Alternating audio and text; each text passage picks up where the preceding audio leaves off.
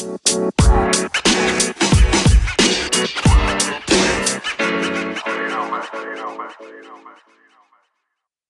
this is the Glow with the Flow podcast. I'm Hip Hop Heals Kiz and I've got a very special guest up from London today. Would you like to introduce yourself? So I'm Charmaine Pollard. I'm a poetry therapist and I'm really pleased that you've invited me to talk to you today. We both work together as directors of a non-profit organisation called Lapidus International. I'd like to say hello to all the Lapidus members and the directors on the board.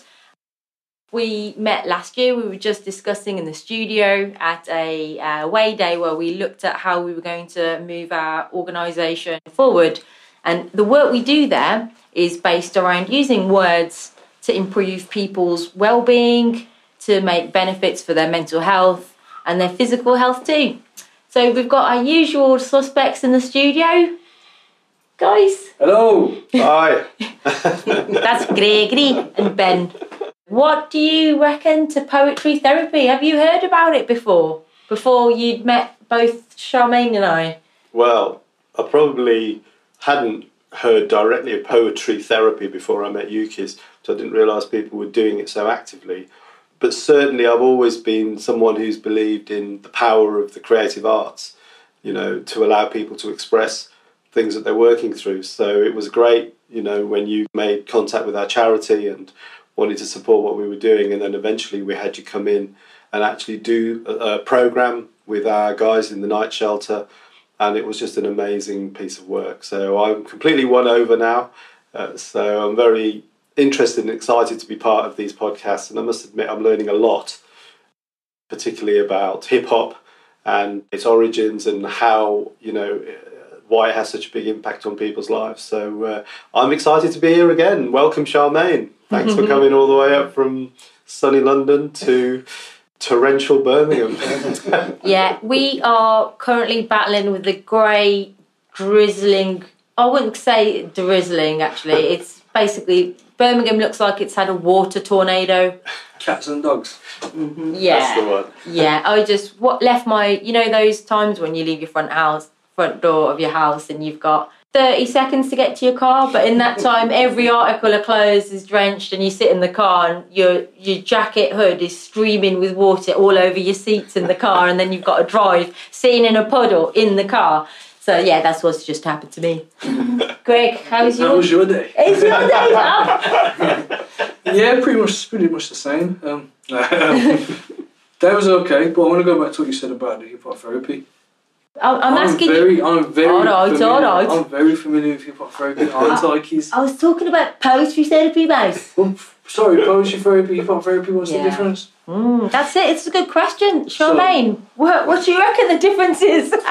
Tell us. Okay, so poetry therapy is essentially using writing and poetry and literature as a therapeutic tool. So you can use song lyrics. I did a workshop recently with an organisation called Black Learning Achievement and Mental Health, and we used a song lyric and used that as our tool to as a springboard for writing and discussions. But I work with Orthodox Jews as well, and I've used the telehymn, which we would call the Psalms. So you could use passages from a holy book as well. So it's essentially any piece of writing you can use as a springboard for discussions and writing.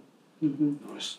How does a piece of writing come into play in one of your sessions?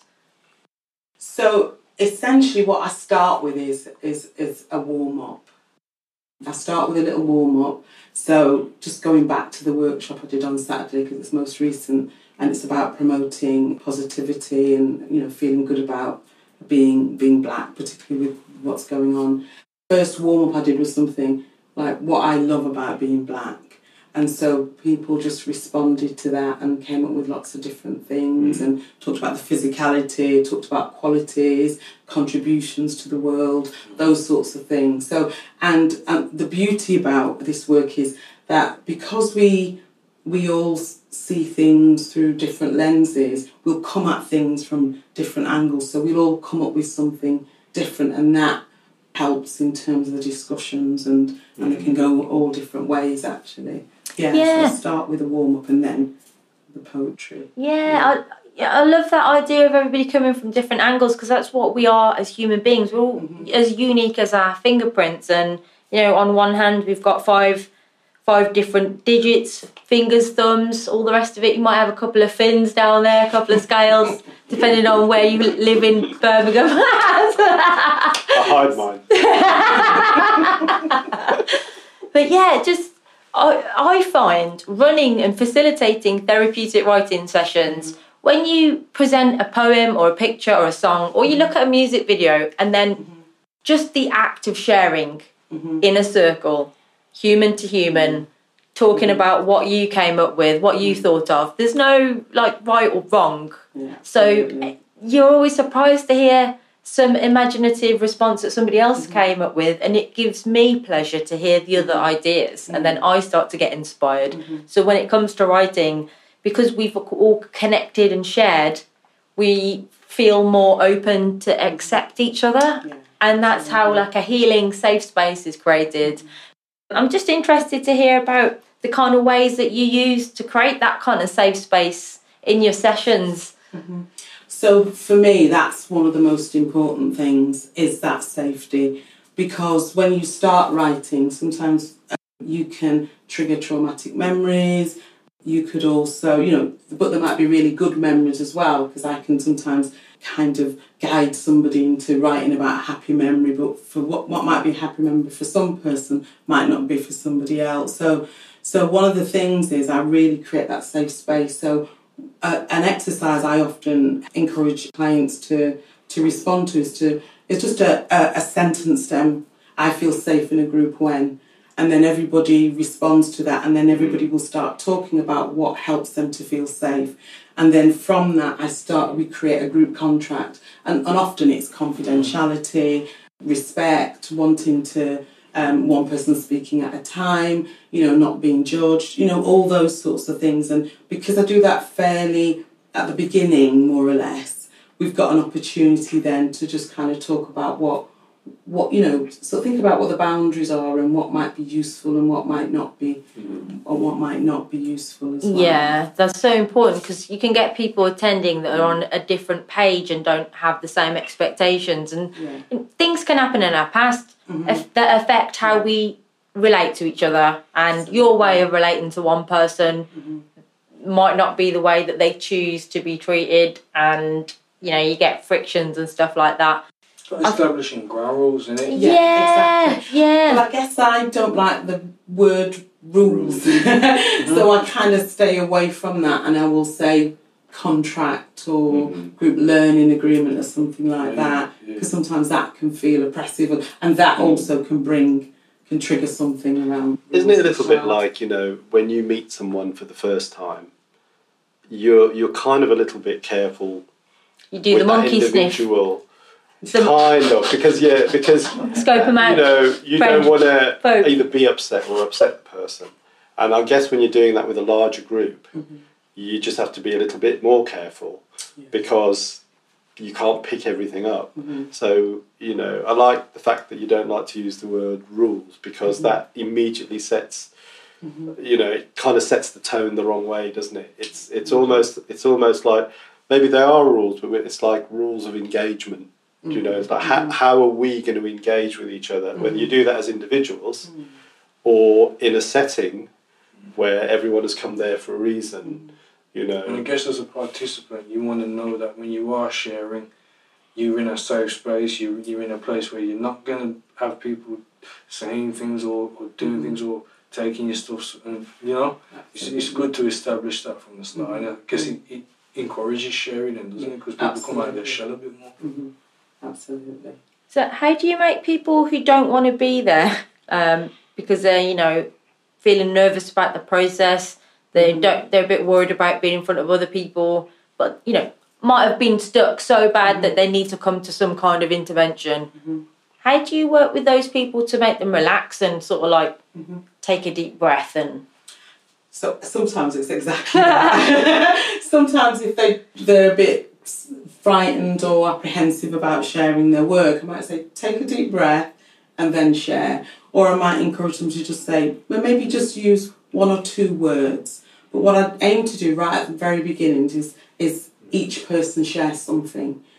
And it doesn't have to be, even if you just share your name, but there's no pressure for anybody to share. It's really up to you how much you share, how little. What I will say is don't share your deepest, darkest secret, because we wouldn't have the space to sometimes deal with that, depending on the types of group I'm working with. So when I've worked with survivors of domestic and sexual violence, then we will be talking about trauma and we will be working with that at a really deep level.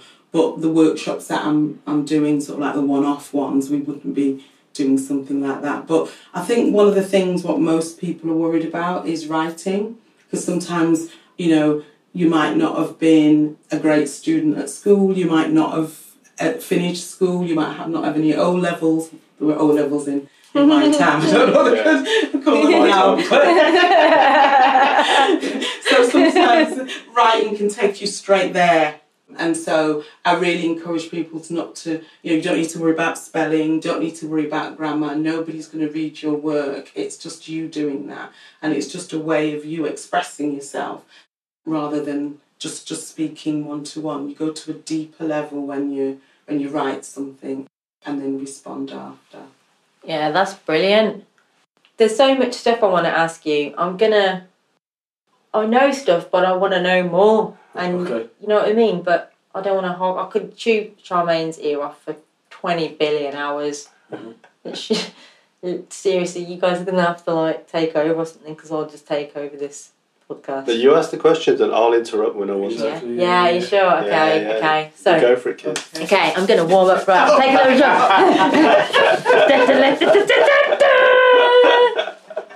Can I ask a question? Yeah. What is it that drew you to your work? What drew me to my work? Okay, so I'm also a counsellor. So I've been a counsellor for over 20 years. And what I would say for a lot of counsellors is they went through a difficulty, went through traumatic stuff. And I think I was sharing with you before I came. And that's why one of the things is that's the reason why I left Manchester and came to London. And so that was what brought me there. And I remember when I came, I used to do admin, and I thought, now that I've been through what I've been through, I wonder if I would be able to help somebody else. Mm-hmm. And I wasn't sure whether I would be able to do that. So I volunteered with the Samaritans, and I really loved it. Mm-hmm. And I think they do absolutely great work. So if anybody is feeling suicidal, if anybody would like to talk to somebody, they're open 24 hours a day. You can contact them. And that's where I first started, and I absolutely loved it. And so then I went into my training and did my counselling training, and then I do a lot of work around women's issues and trauma. And I went to a conference, and it was a conference around domestic abuse in the arts, and that was in, I think, Derby, quite a number of years ago. And they had somebody who was a journal therapist there. And I thought, well, let me see what this is.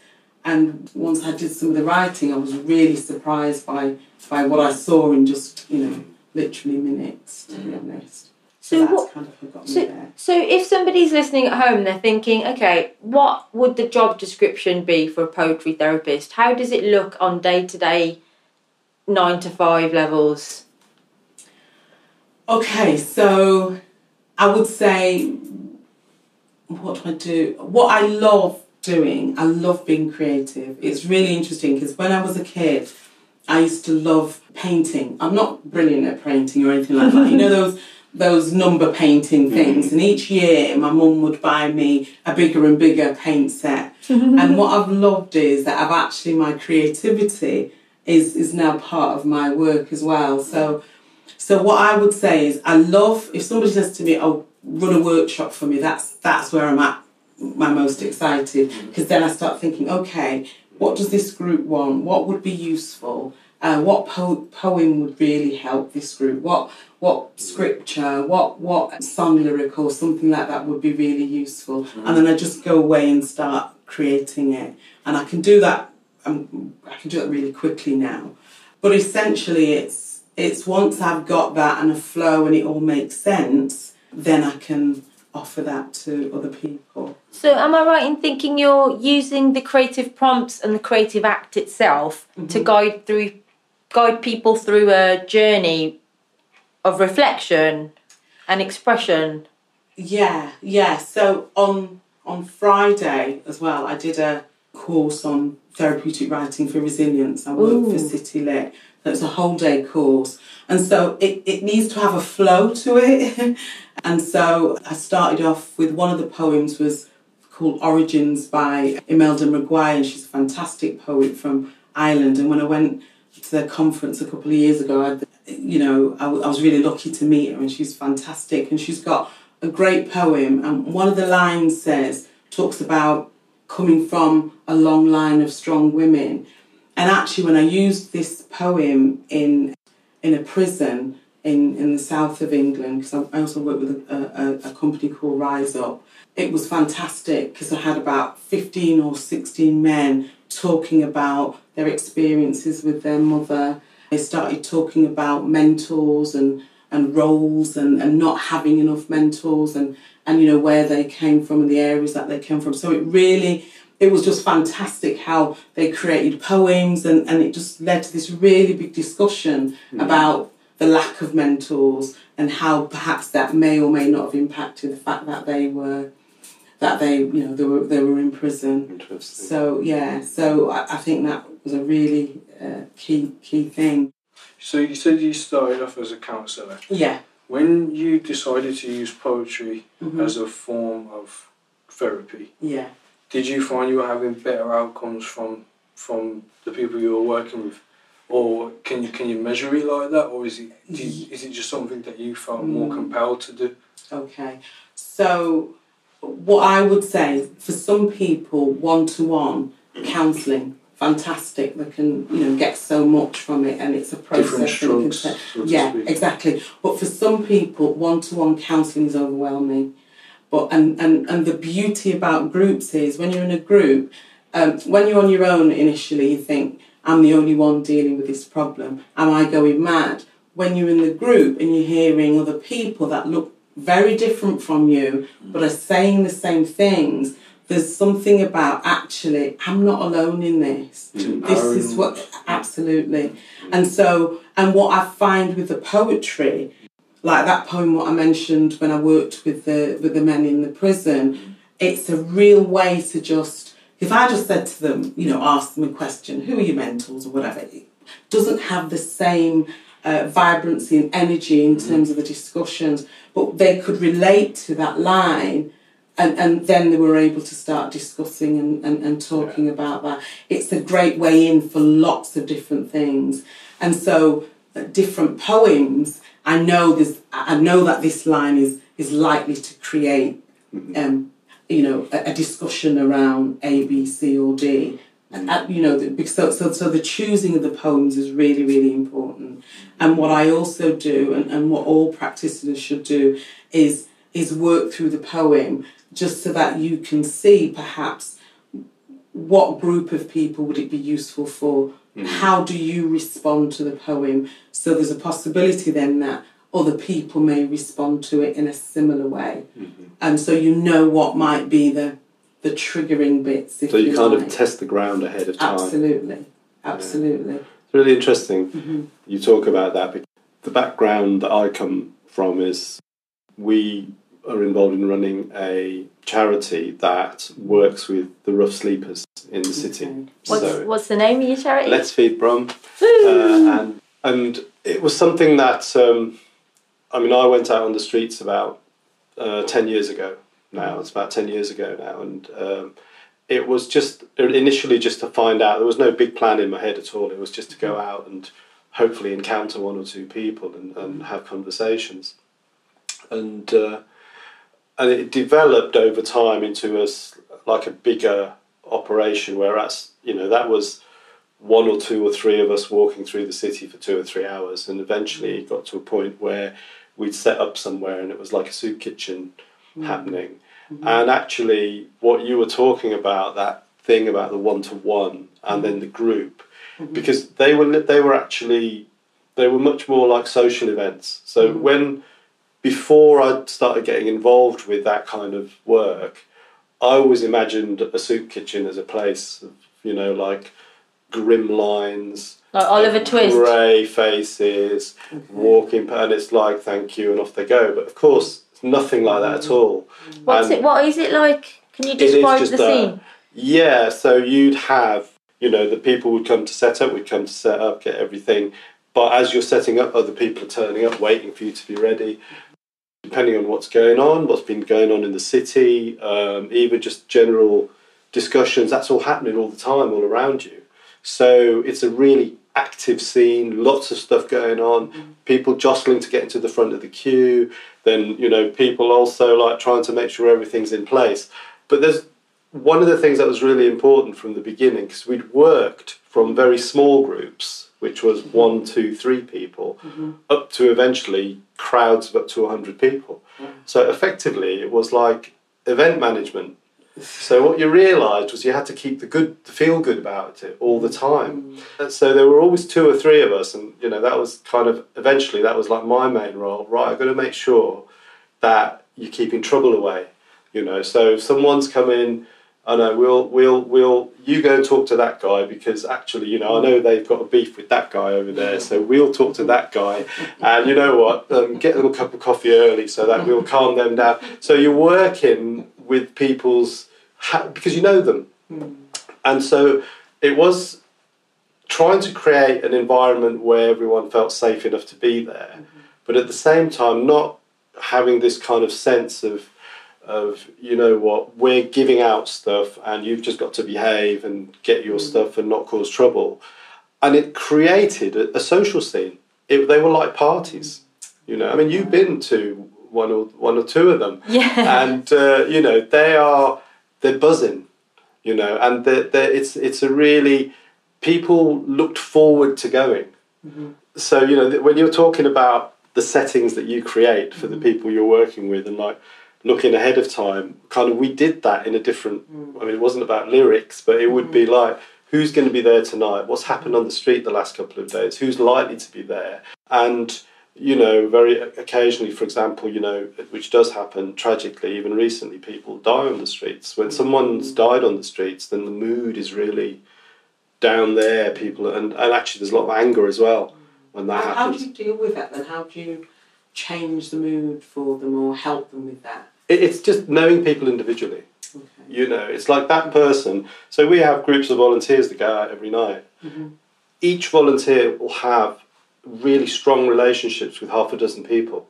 So I don't know everyone on the street in Birmingham, but there's probably about a dozen of the guys on the street right now that we're really close because we gel. So because we've got over 100 volunteers going out 7 nights a week. So it's the person who's there that night, and they'll think, Greg's coming tonight, and that guy that passed away was really close to. So I'm just gonna take some time with him, and I'll go and sit with him. So by knowing the people, by knowing each other, that's how you do it. Because you can't. Anything else would be patronising, wouldn't it? Because it's not. And it's out in the open. We're not in a... People can come and go as they please. We can come and go as we please. So it's literally community. That's how I see it. It's a living community, And I guess, the safe spaces that you want to create in the therapeutic world are creating a community there and then, isn't it? Absolutely. For those individuals with you. And the ones that what I've often done, certainly with the groups that I've worked with, I'm my culture. I'm British Jamaican, so my parents are Jamaican, so that's a culture which I grew up in, and food's a really important part of that. And so what I used to do is before COVID and we've been forced online, was any group that I did, I always made sure they had really good food, and that brings people in and it changes things, because the dialogue that you have with other people, not these, and that's what diversity is about. It's not about a few sandwiches. Sandwiches are a British thing. Yeah. So what I would do, I'd order in Indian food from the local Indian, Yeah. you know, and they'd have an actual meal as part of the workshop. Yeah. Is what I would do, and you could see how appreciative they were, because there were people that were, you know, kind of on the fringes of society, and you know, lots of difficulties and you know, difficult experiences. They really appreciated that, and you know, it's different, isn't it, when you're talking and eating? If you want to get me somewhere, tell me that there's going to be food there. That's coming from your own culture, isn't it? And you're like, you know, I'm being hospitable. Yeah. Like these like they're guests, you know. Yeah. I mean, you know, certain things that we've always done from the beginning. Mm-hmm. So on Pancake Day, we will do pancakes. Okay. Because, you know, it's like everyone's looking forward to having pancakes. Yeah. But when you're out there on the street, it's like, where are you going to get your pancakes from? So, no, you're included. And I'm quite proud of the fact we do that every Pancake Day. On Valentine's Day, we'll ask a band to come and play and serenade our guests. Oh, wow. Because, you know, it's like, you know, you're not going to sit in a nice romantic restaurant with your partner, but we're going to serenade you, right? No, people feel good in it. People feel good, and I think that's what Yeah. food does as well. Like, it makes you feel good. Yeah. And I don't know why this sprang to my head, but you know David Jason, the actor? Yeah. He always, if you notice when he plays a lot of his characters, when he was Del Boy and stuff, he'd always be eating bread or a sandwich or something. Yeah. He found that he acted better when he was eating. Right, okay. So I don't know if there's something behind that, but he always seems to be like a chipper, chirpy geezer. So he's like having a little sandwich halfway through his conversation. You know what I mean? Just eating, sharing, just makes you feel good, and I guess that opens you up to the creative processing, isn't it? Absolutely. Yeah. We're nurturing ourselves through the creative process. I think one of the MCs who's playing at my fundraiser this week, Dubgasm, we're fundraising for workshops with MCs at Ben's charity, Let's Feed Brum, through Hip Hop Heals, and with another charity, Darcy's Dream. We discussed past pain and toxicity that becomes present in our current life. From people, from memories, from trauma. And we were discussing the fact that that pain knows no time. When you enter the sphere of the pain that you have experienced from something that happened that was traumatic or challenging in your life, there's no let up in the quality of that pain. It's the same. And so when you enter that space, it takes a lot of energy from you. But when you feel loss, that energy burns a space inside. When you feel trauma, it's actually actively burning a space inside of you. So whatever loss it is has carved. And I think there's a Khalid Gibran quote about the human heart being a vessel, and when pain carves it has the capacity to hold more love. And MC Navigator, we were talking about my sister that passed, and he said that your sister's loss has left a space in you, and that's where the creativity's come to fill up. I was in his house. I was in London. I'd been to Hackney, gone up to visit him, and I'm a grown girl. Like I just started proper blubbing in somebody else's house that I didn't really know that well. I knew enough to be going over to stay over and that, but oh my God, I was like, well, I'm really sorry. Proper hit a nerve when he said those words. It was like some veil had been lifted in my perception. I came to terms with how I became a poet, and I accepted why it had happened. So while I was going through my own processing journey, poetry came to me. Poems wrote themselves through me. I didn't think of myself as a writer. I certainly didn't think of myself as a poet. The work that I produced was way beyond what I thought I could. It was almost like somebody else was writing it. So I was like, whoa, what on earth is going on here? At the same time, I was suffering physical sensations in my body that weren't from a physical cause. So the pain, the journey that I've been on is that pain has come from my emotional trauma and manifested to the point where I've stopped walking, stopped eating, had pains in my arms that stopped them from working. Mad stuff that you don't think's real, but it's real as I am sitting here in front of you. So these weird things happening to my body, I didn't realise that creativity could help you process that until I started to be creative when my dad died, and it opened up a creative block, and I started writing, and then all this stuff started pouring out, and then I started processing, and then I started to get onto this train, this railway train with full pelt steam pumping, where I didn't know if I was going to be all right going on that journey. I was just on the train without my choice. Yeah, it's mind-blowing, really, because the place it took me was one where I started to assemble fragments of sensations and memory and sense perceptions from trauma, which made me cry, made me hurt, made me feel in deep, deep anguish. But because I was naming it, I was making it all right, and I was getting rid of it. I was casting it out on the page, sending it away from my heart and my headspace, and then I wasn't thinking about it anymore. But I didn't realise I had been thinking about it. But they were poetic representations of traumatic memories and threading together elements of my life, my childhood, things that had happened, people that I'd seen, birthday parties, being picked up and spun round by my sister that passed away, imaginations of her accident and what I could see of the car, and reliving from her point of view what happened, because it was an unexplained mystery car accident that nothing has been able to, make a conclusive cause for. You said that you felt like you was on this sort of runaway train. Hey, I didn't know what was happening to me. It just started pouring out. When you were writing, did you feel like it was making you feel... Was it making you feel better? While I was actually writing, I felt like I was in a Lambo driving at 200 miles an hour. It was just nothing else. And then an hour or two might pass if it was a bigger, deeper poem where I might have assembled past notes and brought other things together. But I really didn't realise I had this stuff in me, like this, I'd say skill, not just the painful memories. It was like a talent that I didn't know that I had.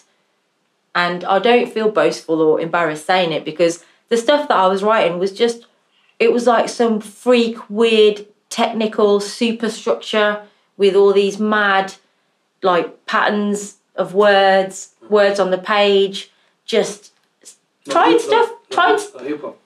No hip-hop, mate, no hip-hop. Poems. You started by talking about that quote from Khalil Gibran, which is talking about when the heart is carved with emotion, that it makes space for something else. And the greater the sorrow, the deeper the space for joy. Yeah. And I think this is like, I think it's common to human experience. Not everyone suffers the same traumas, of course. But when trauma has been experienced and endured, there's always two ways to go with that. One way is that it's a dark road, which is the road of bitterness. And the other way is the road of not, you don't want to have bitterness about it, but you nevertheless have all the anguish. And I think if you take that road, then there is not just the possibility, but the probability of great healing. And growth. Yeah, for not just you, but everyone around you.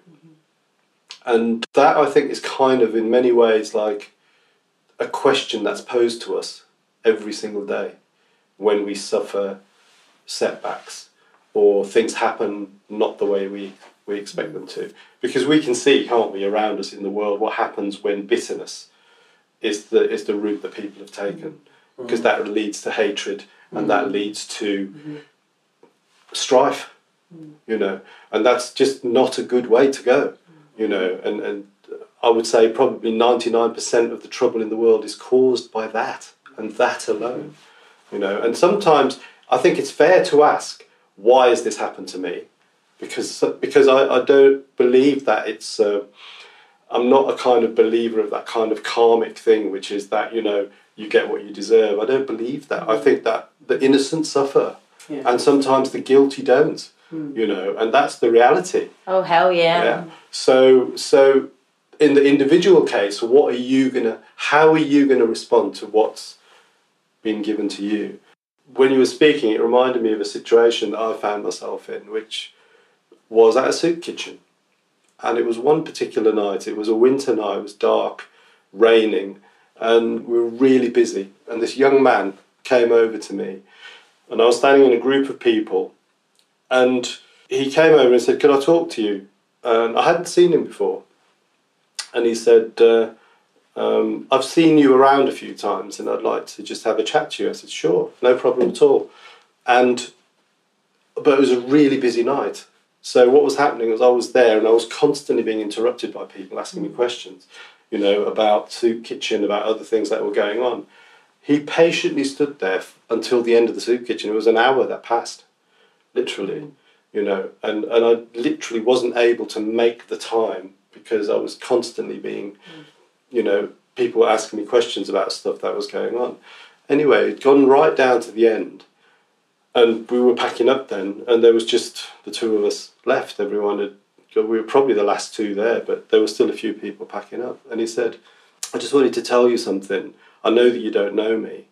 I just kind of felt I had to tell someone, and I wanted to tell you, you know." And he said, so we had a little chat. He was, you know, what my name was, what his name was, etc. And then I said, "So how, you know, before you tell me, well, how did you end up on the streets?" You know, and he said, "Well, that's what I've come to tell you." And he goes, "You know, I was in a great place in my life. You know, I was recently married, had a lovely baby, and everything was going great in my life. And one day, my wife and child were killed in a car accident." And he said, "And then I didn't know what to do then. I just left and went on the street. And I've been here ever since." And that was a year ago. The reason he wanted to talk to me, because, you know, I'm a Christian, and he obviously knew it, and he said, "I wanted you to pray for me." I said, "Would you pray for me?" So, I mean, that's a pretty difficult, that was a difficult moment for me, let alone, you know, what he'd experienced, which was way beyond what I could imagine. And I think I've said this before, but often when I don't have the words to speak, I just say, you know, "Lord, give me the words," because I don't know what to say. I don't have the capacity, you know, to deal with something like that. But I heard myself say this to him, and the words that came out were, "God has laid a very special path for you. That's a horrible thing to have happened, but out of it is going to come something which is going to give you, at some point, great joy." And that was that encounter. I never saw that guy again. I'd never seen him before. And I think it is just, that's the stories of so many people in today, you know, in history. You know, things, the hand they've been dealt is a hand of tragedy. And I think sometimes, you know, we have to send the message out there that yes, it is a tragedy, and there's no way you can downplay that as a tragedy.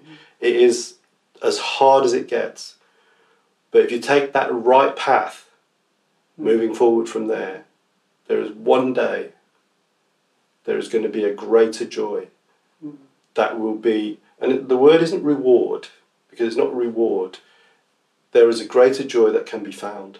And I honestly think that people who have suffered the greatest trauma can also experience something that a lot of people will never ever experience. 100%. I'd agree with that. 100%. And I think the difficulty when you're at that place where you're in that place, you're really experiencing that tragedy, that's not always a comforting, because people can't see they just can't see. What they can see is in front of them. And often a lot of my work is just dealing with that. I know that often in the back of my mind that there's going to be that silver lining, but for some people there is no silver lining and they don't see that there and then. So how do you work with that? So I work with that in a way with just staying with where that person is.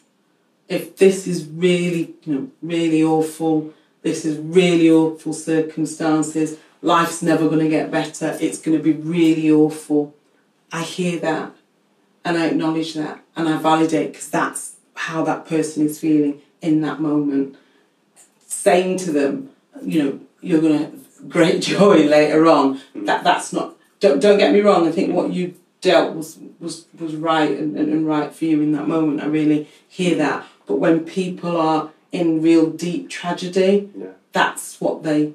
I've worked with people who've had a miscarriage and go on to have other children, but in that moment, I've lost that child, and that's who I'm grieving for. And any talk of you'll have another baby later on, or you can have, that's the loss that they're working with. So it's really staying in that moment with that pain, where it is, exactly where it is, and that's what people like to, to be understood. They like to be heard, and often what happens is other people around them, and this is where it gets really difficult, other people around them, oh, you're still dealing with that. What? That you haven't got. There's almost that message of somehow you haven't got over it.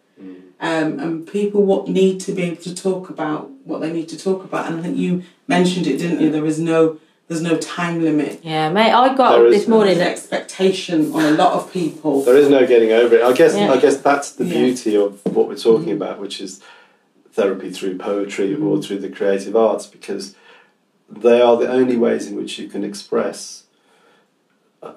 We have words and sounds and ways of expression which really have meaning, don't they? Pain, the agony of loss. You can hear it straight away in the song, in the singer, in the music. It shifts you inside. When you're driving along on the motorway or on the school run and you hear a certain song and then you start to well up, that's the kind of song that we're talking about here, when you feel its power.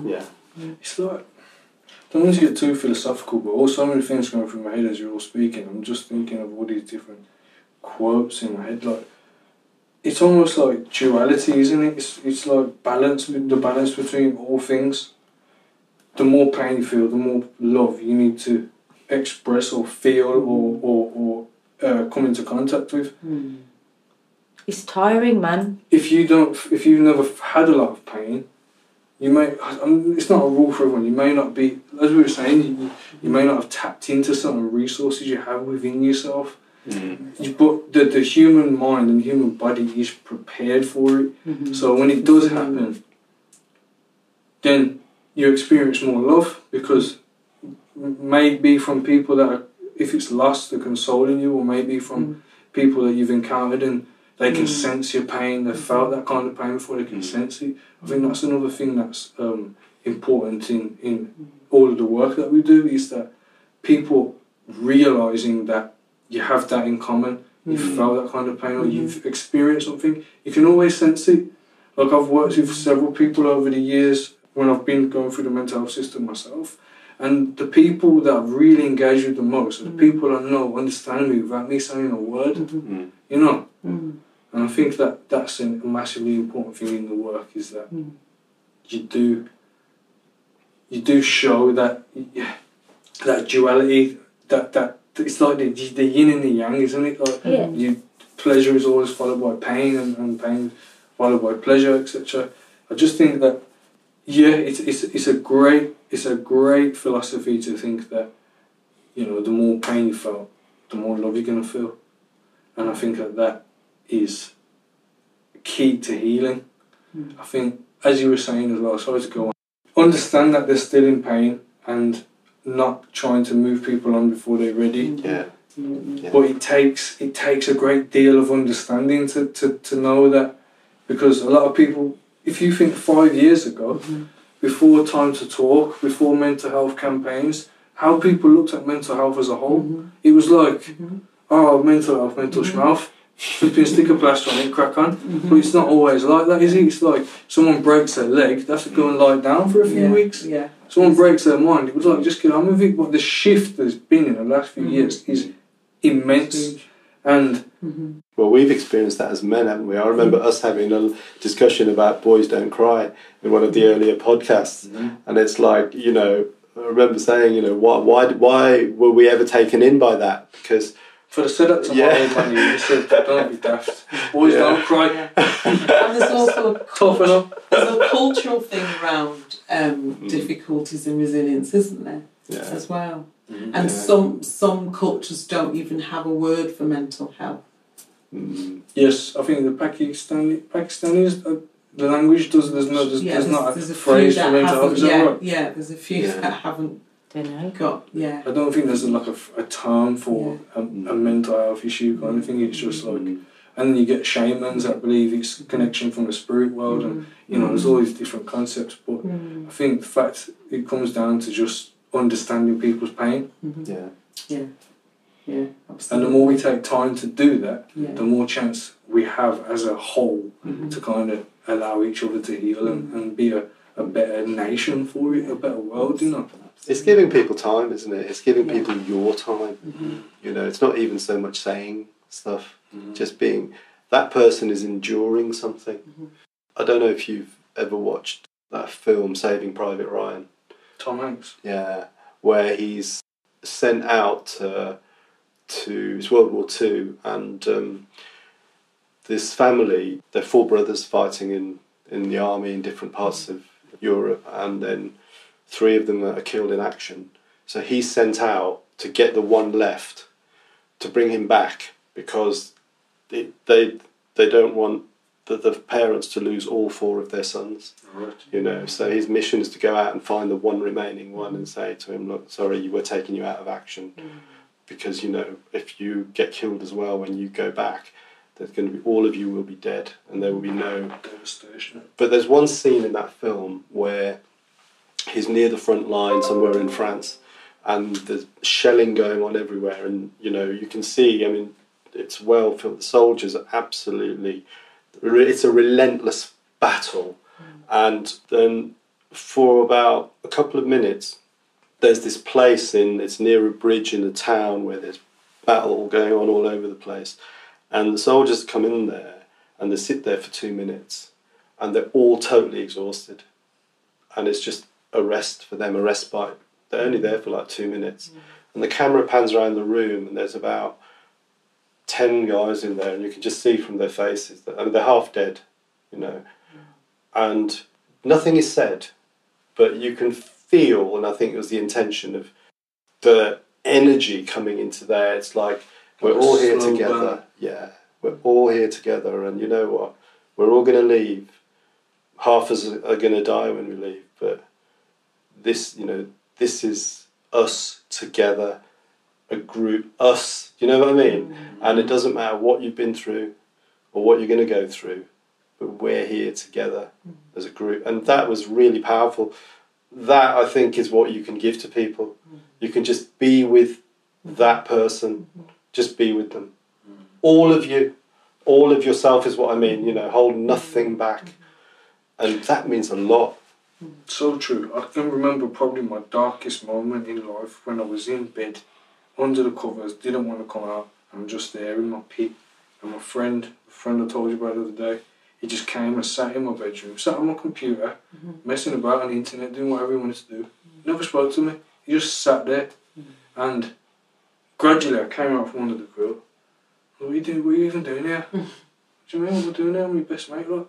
And then, like, gradually I've climbed out of bed, like, what are you doing? And then next thing you know, like, we're talking, and the next thing you know, I'm back on my feet. It's literally just came and sat there, gave me his time, the most precious commodity on earth. You cannot get it back, you cannot give it away, it's there. But you know what?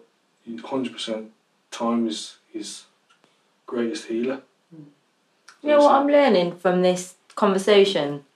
It doesn't matter what method you use.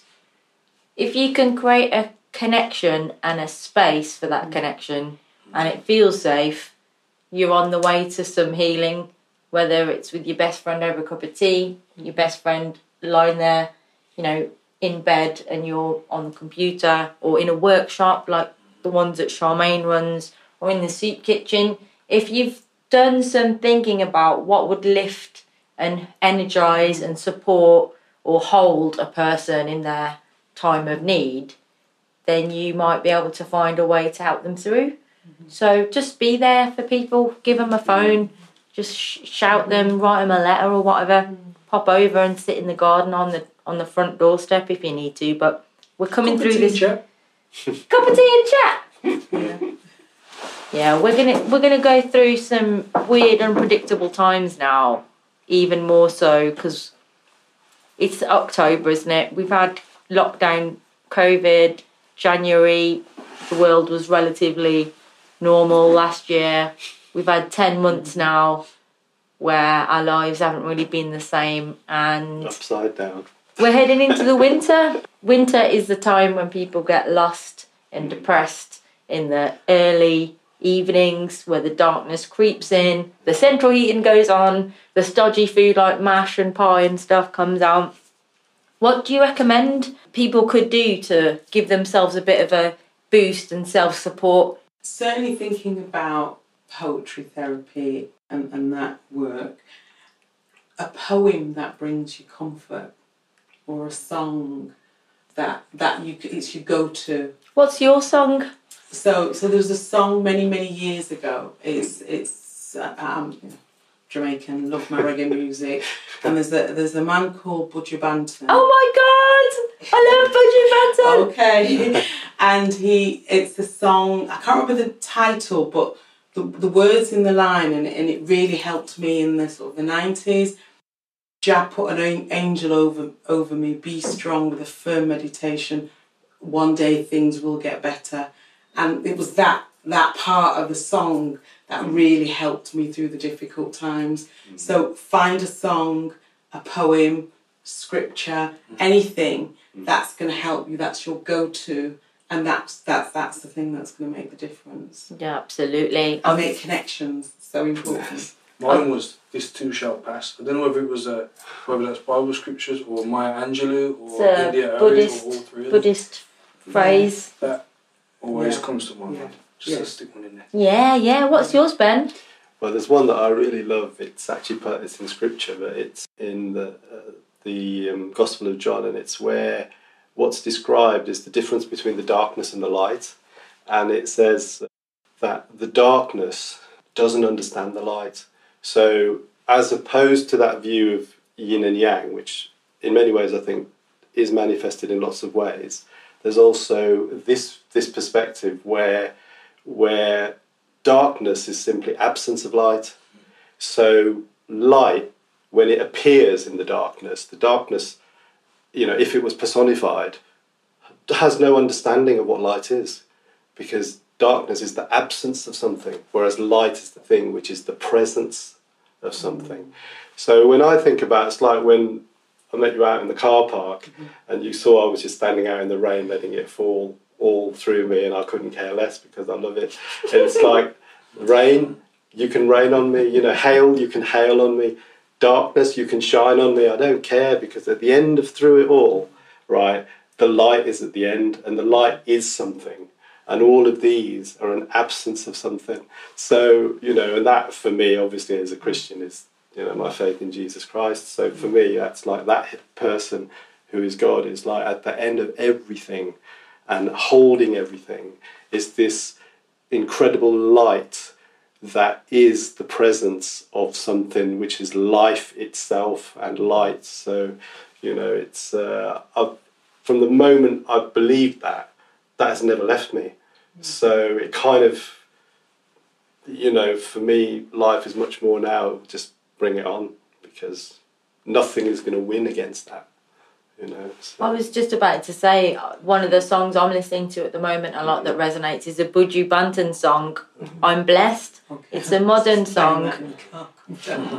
This is so canny because I came to the first podcast that we did It was playing in the car when I got in the car, and I came waving my arms around in the car, seat dancing. I didn't care who was in the bus next to me. I was grooving in that car, and I was getting in the zone. I got to the podcast studio. I was like, yeah, bro, I'm here. Let's shoot. Let's film. Let's interview. So then I got out of the car to go back home, and I've got the song remixed by Aries. It's a jungle remix, and I'm playing a set at the Dubgasm event on the weekend. I learnt to mix 6 months ago for the first time. Wow.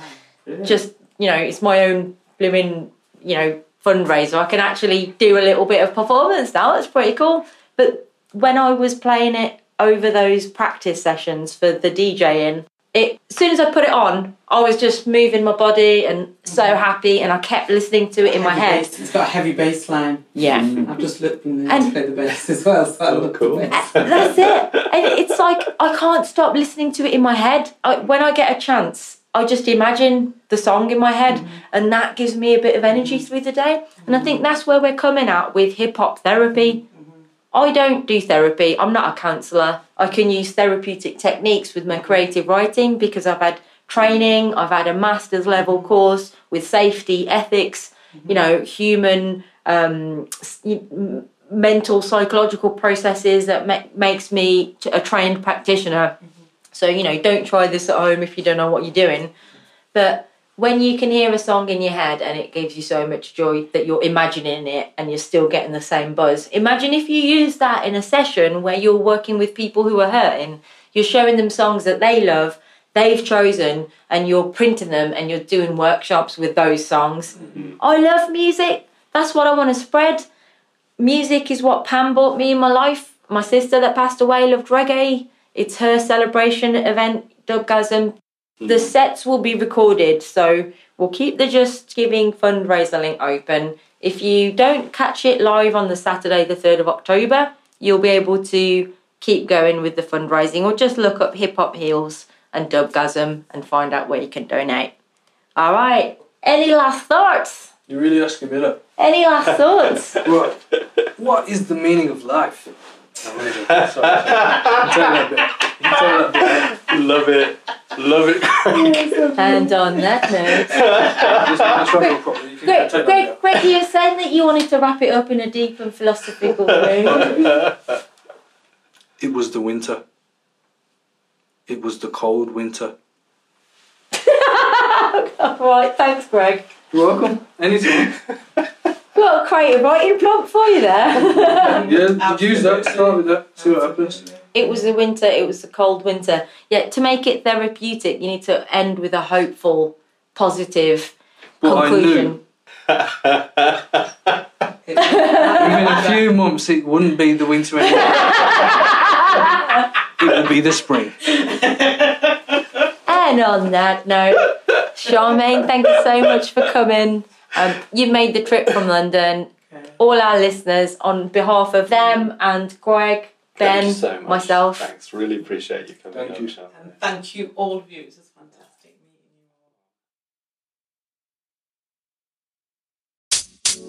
you all.